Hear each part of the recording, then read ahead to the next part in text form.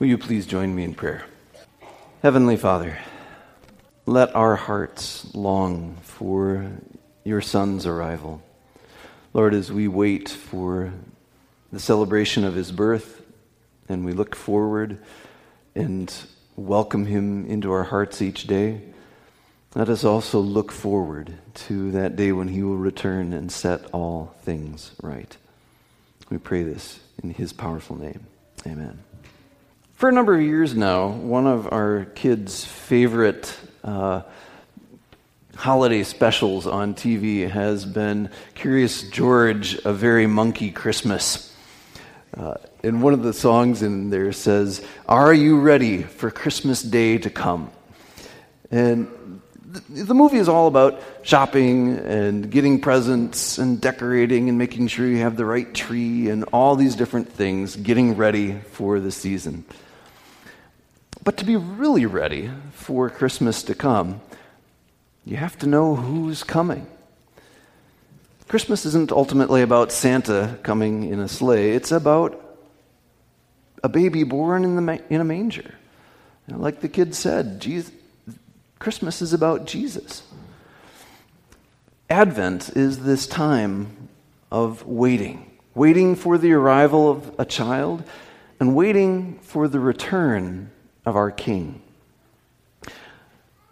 The Return of the King happens to be one of my favorite movies. It's based on the last book of the Lord of the Rings trilogy written by J.R.R. Tolkien. In the story, the people of Gondor had been waiting for their king to return. They thought that their line of kings had died out long ago, and their once mighty kingdom had become a shadow of itself. They were threatened by this enormous invading army of the evil Lord of Mordor, and it seemed like all hope was lost. But at their moment of greatest need, their true king returned to claim his rightful throne. He led them to victory and established a time of peace and prosperity. So what does Tolkien's story have to do with the gospel? Everything.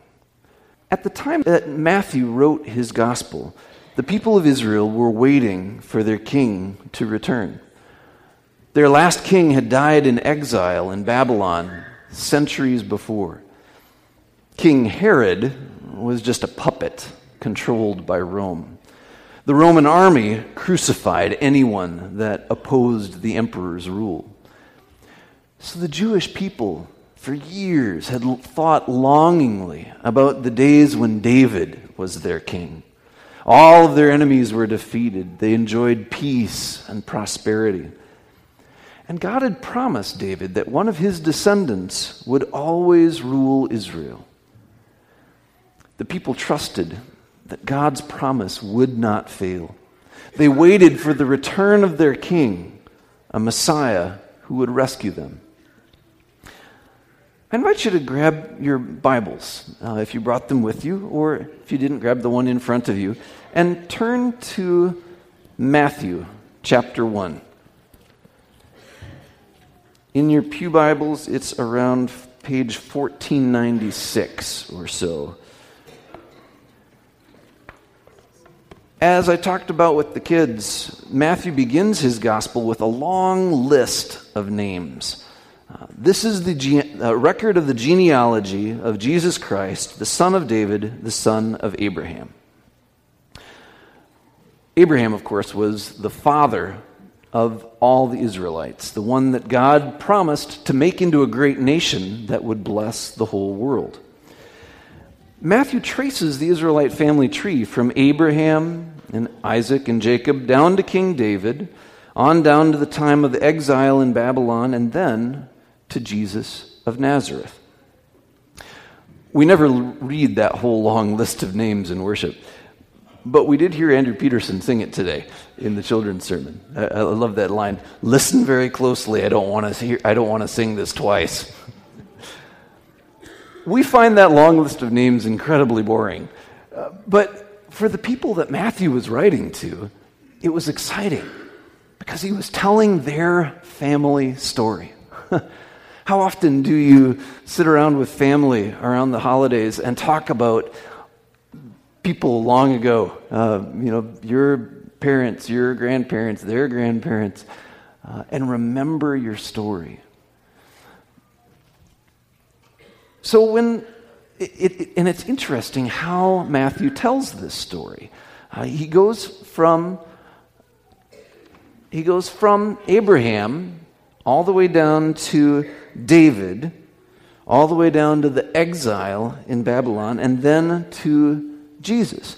And from the earlier records, he actually leaves out a few names along the way to kind of make a point. He shows a pattern. He shows that in between Abraham and David are 14 generations. Between David and the exile to Babylon were 14 generations. Between the exile and Jesus were 14 generations. Now, why 14? Why was 14 so important to Matthew? Back then, they loved to play around with letters and numbers.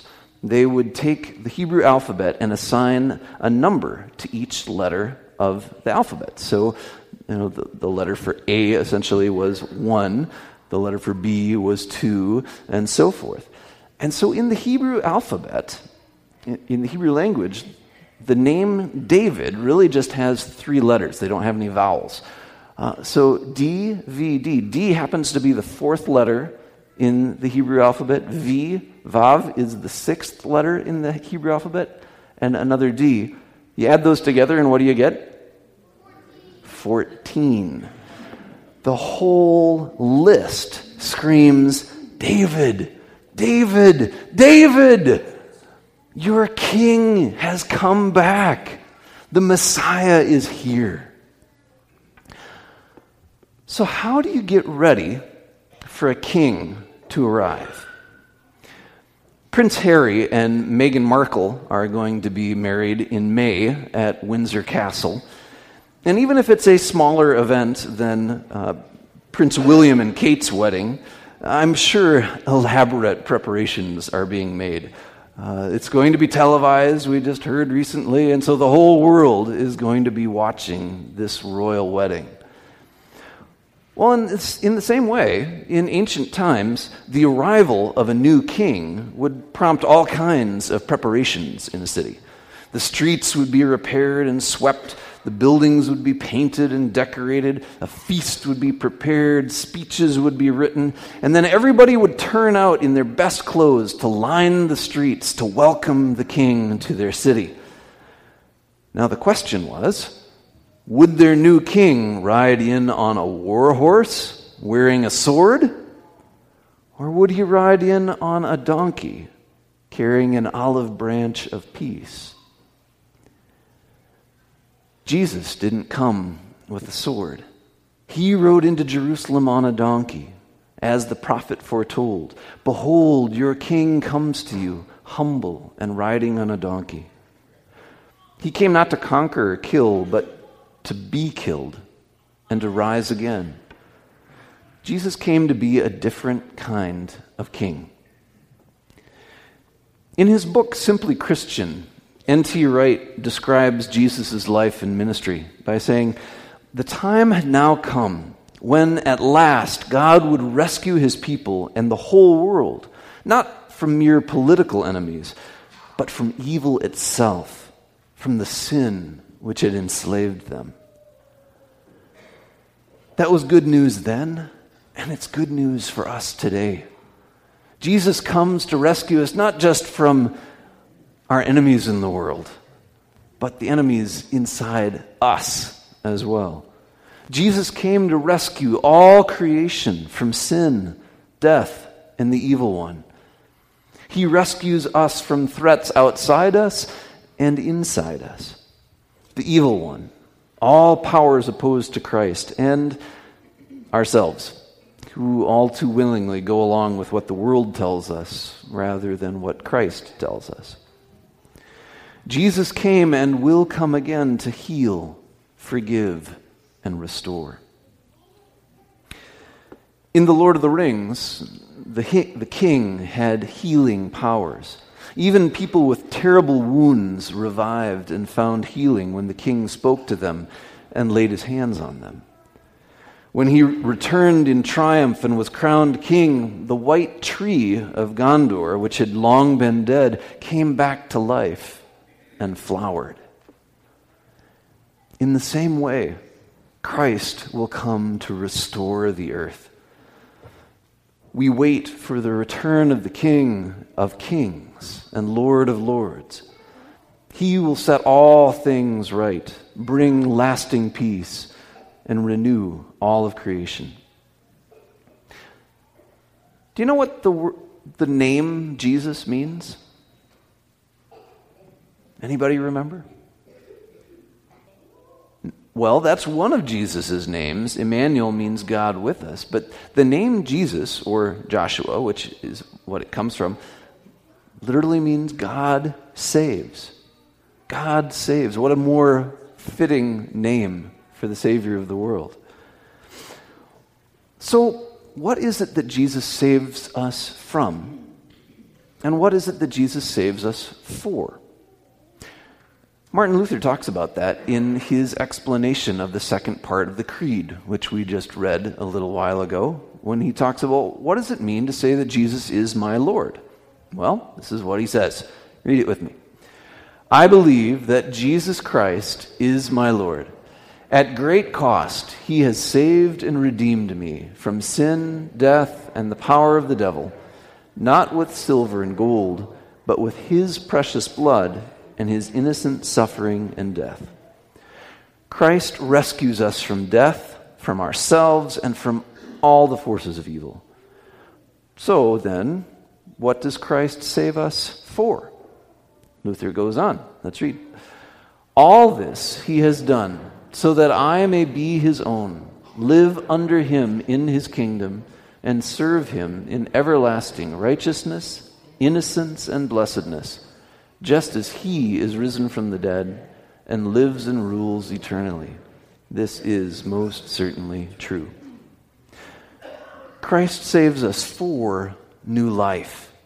He saves us so that we can join him in restoring the earth. He calls us to make a difference in our families, our community, and our world. We're decorating our homes and church and town for Christmas. How are we preparing our hearts and lives for the return of the King? Are you ready for Christmas Day to come? Are you ready for the return of the King? Ready or not, Christmas is coming. Ready or not, Christ the King is coming. We have a part to play in the salvation story. N.T. Wright says, the resurrection of Jesus doesn't leave us as passive, helpless spectators. We find ourselves lifted up, set on our feet, given new breath in our lungs, and commissioned to go and make new creation happen in the world. In Christ, the rescue and renewal of all things is starting. Will you join in? Amen. Come, Lord Jesus.